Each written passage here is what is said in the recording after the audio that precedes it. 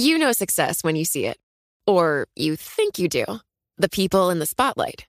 But what about those small business masterminds who succeed at making their money work harder? They do that by having a business bank account with QuickBooks Money, which now earns 5% annual percentage yield. Making your money work as hard as you do? That's how you business differently. Learn more about QuickBooks Money at quickbooks.com/5APY. Banking services provided by Green Dot Bank. Member FDIC. Only funds and envelopes earn APY. APY can change at any time.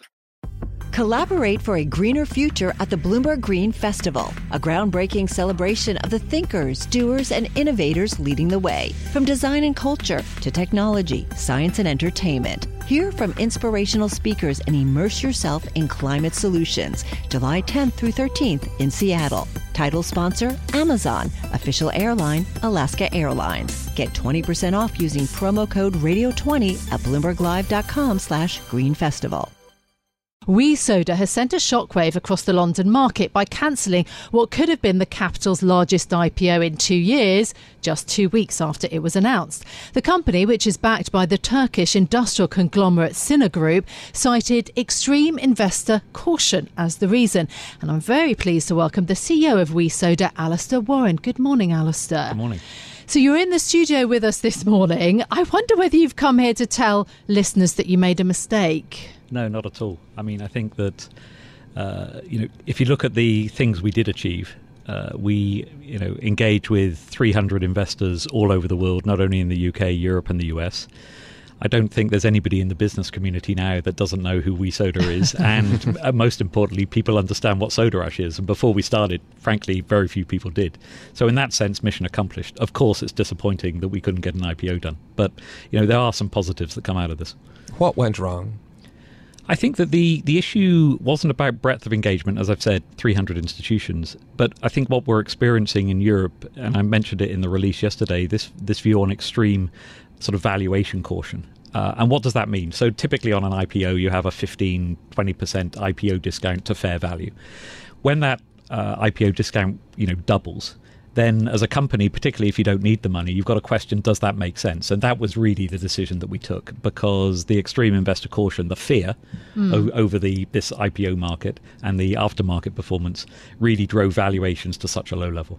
The FT reports, though, that a person familiar with the matter told them that senior executives at companies had mishandled the discussions with investors, and that compounded concerns about management holding zero shares in the group. That's the FT reporting. Want to put that line to you? Yeah, I mean, I actually don't know where that one has come from. It is indeed true that management don't hold shares in the company, but it's also true, consistent with other UK public companies, that, our short-term and long-term incentives were largely composed of share-based remuneration, and with a view that all senior executives would accumulate a meaningful shareholding earned by way of bonus and compensation over time.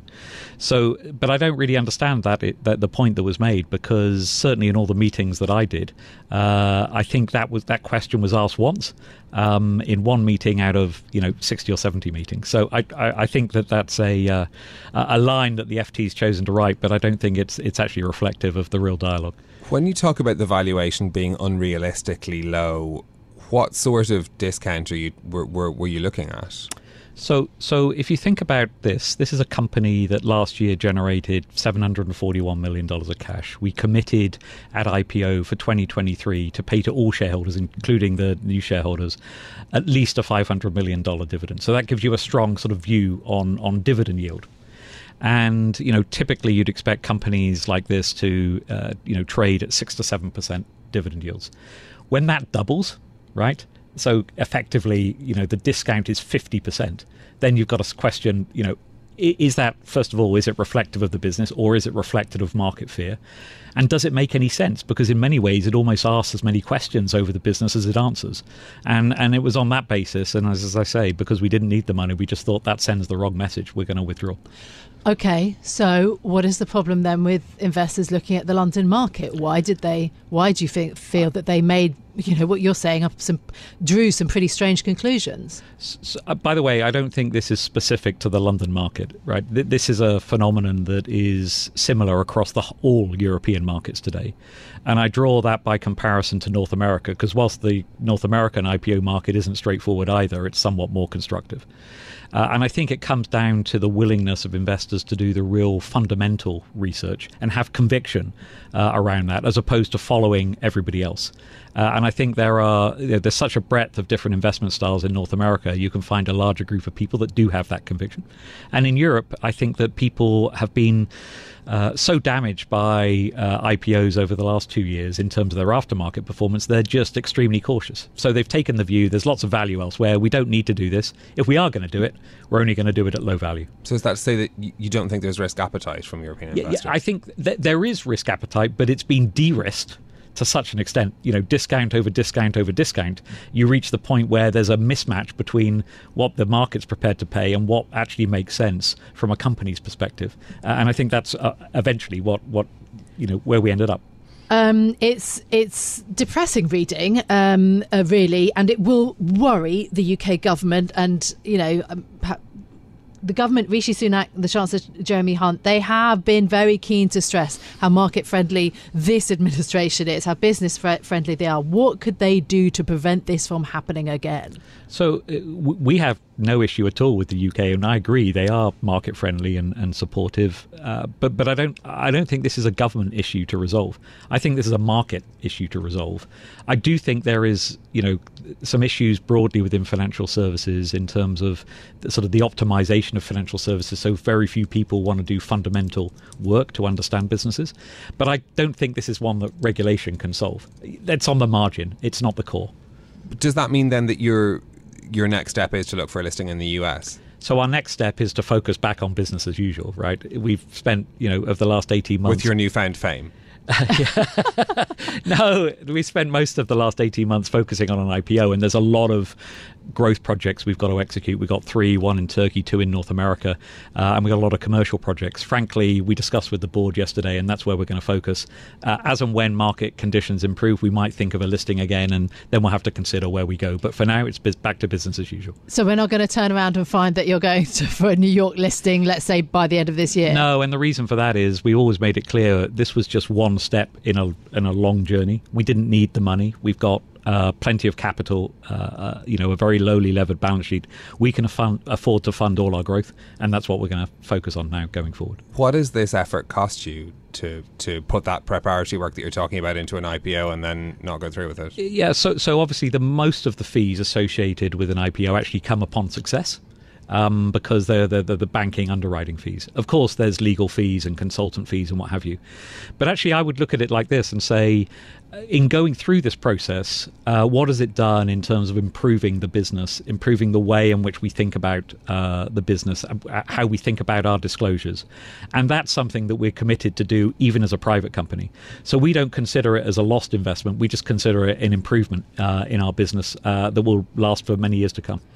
What would be your message then to institutional investors? I mean, I hear the do your research line, but what would be your message to institutional investors at this point? Look, I mean, I guess my frustration is that if you've got a company which is a global leader, strongly cash-backed, strong growth, strong dividend, strong best-in-class sustainability credentials, it ticks every box in theory. So if this doesn't work, what does work? And so I think people need to, given that IPOs are fundamental to the sustaining capital markets, bringing new companies and new ideas to the market, they've really got to question whether, their current approach is the right approach. And because otherwise, I think a lot of companies will be turned off and go to private equity or private capital formation as an alternative. There's nothing that the institutional, the investors that you spoke to in these engagements, there were no issues beyond the fact that you feel they didn't see the promise that you see in the business. There's not a chance that they just found something that in the business that led them to not want to give the valuation that you saw for the business. I don't think so. There was a broad range of investment styles: growth, yield, emerging markets, developed markets. Of course, they all have their own area of focus. I think that the first challenge for us was to educate people on the industry, because it's not a well understood industry. I think we did that. Then it was to educate them on the operational and financial competitive advantages we had and the sustainability of those. I think there people understood the advantages, but they struggled with how sustainable they are in the future. And as a result, then they kind of start to layer, when you combine that with the sort of fear factor that I described over market performance, then that then compounds to the valuation outcome that we got. But I don't think there were specific issues on the company. Just lastly, I mean, you had been hoping to raise $800 million, i.e. a valuation of $7.5 billion. Yep. You stick to that now? You think that perhaps if you come back to market, it would be bigger than that, stronger than that, or well, same level? I always said there would never be a cheaper time to buy WeSoda than at this IPO. And, we've, every year we're compounding growth at sort of 12 to 15%. We're sustaining our margins. In 2 years' time, I'd be very surprised if the valuation isn't significantly ahead of where it is today. Success, it's discipline, it's teamwork. It's the drive and passion inside of us that comes before all recognition. It's the best of each of us made better by the best in all of us. It's what Stifel's been doing for over 130 years. And it's why Stifel is one of the fastest growing global wealth management and investment banking firms in the industry. Stifel, it's where success meets success. Start your journey at stifel.com. That's STIFEL.com. Stifel Nicholas and Company Incorporated, member SIPC and NYSE.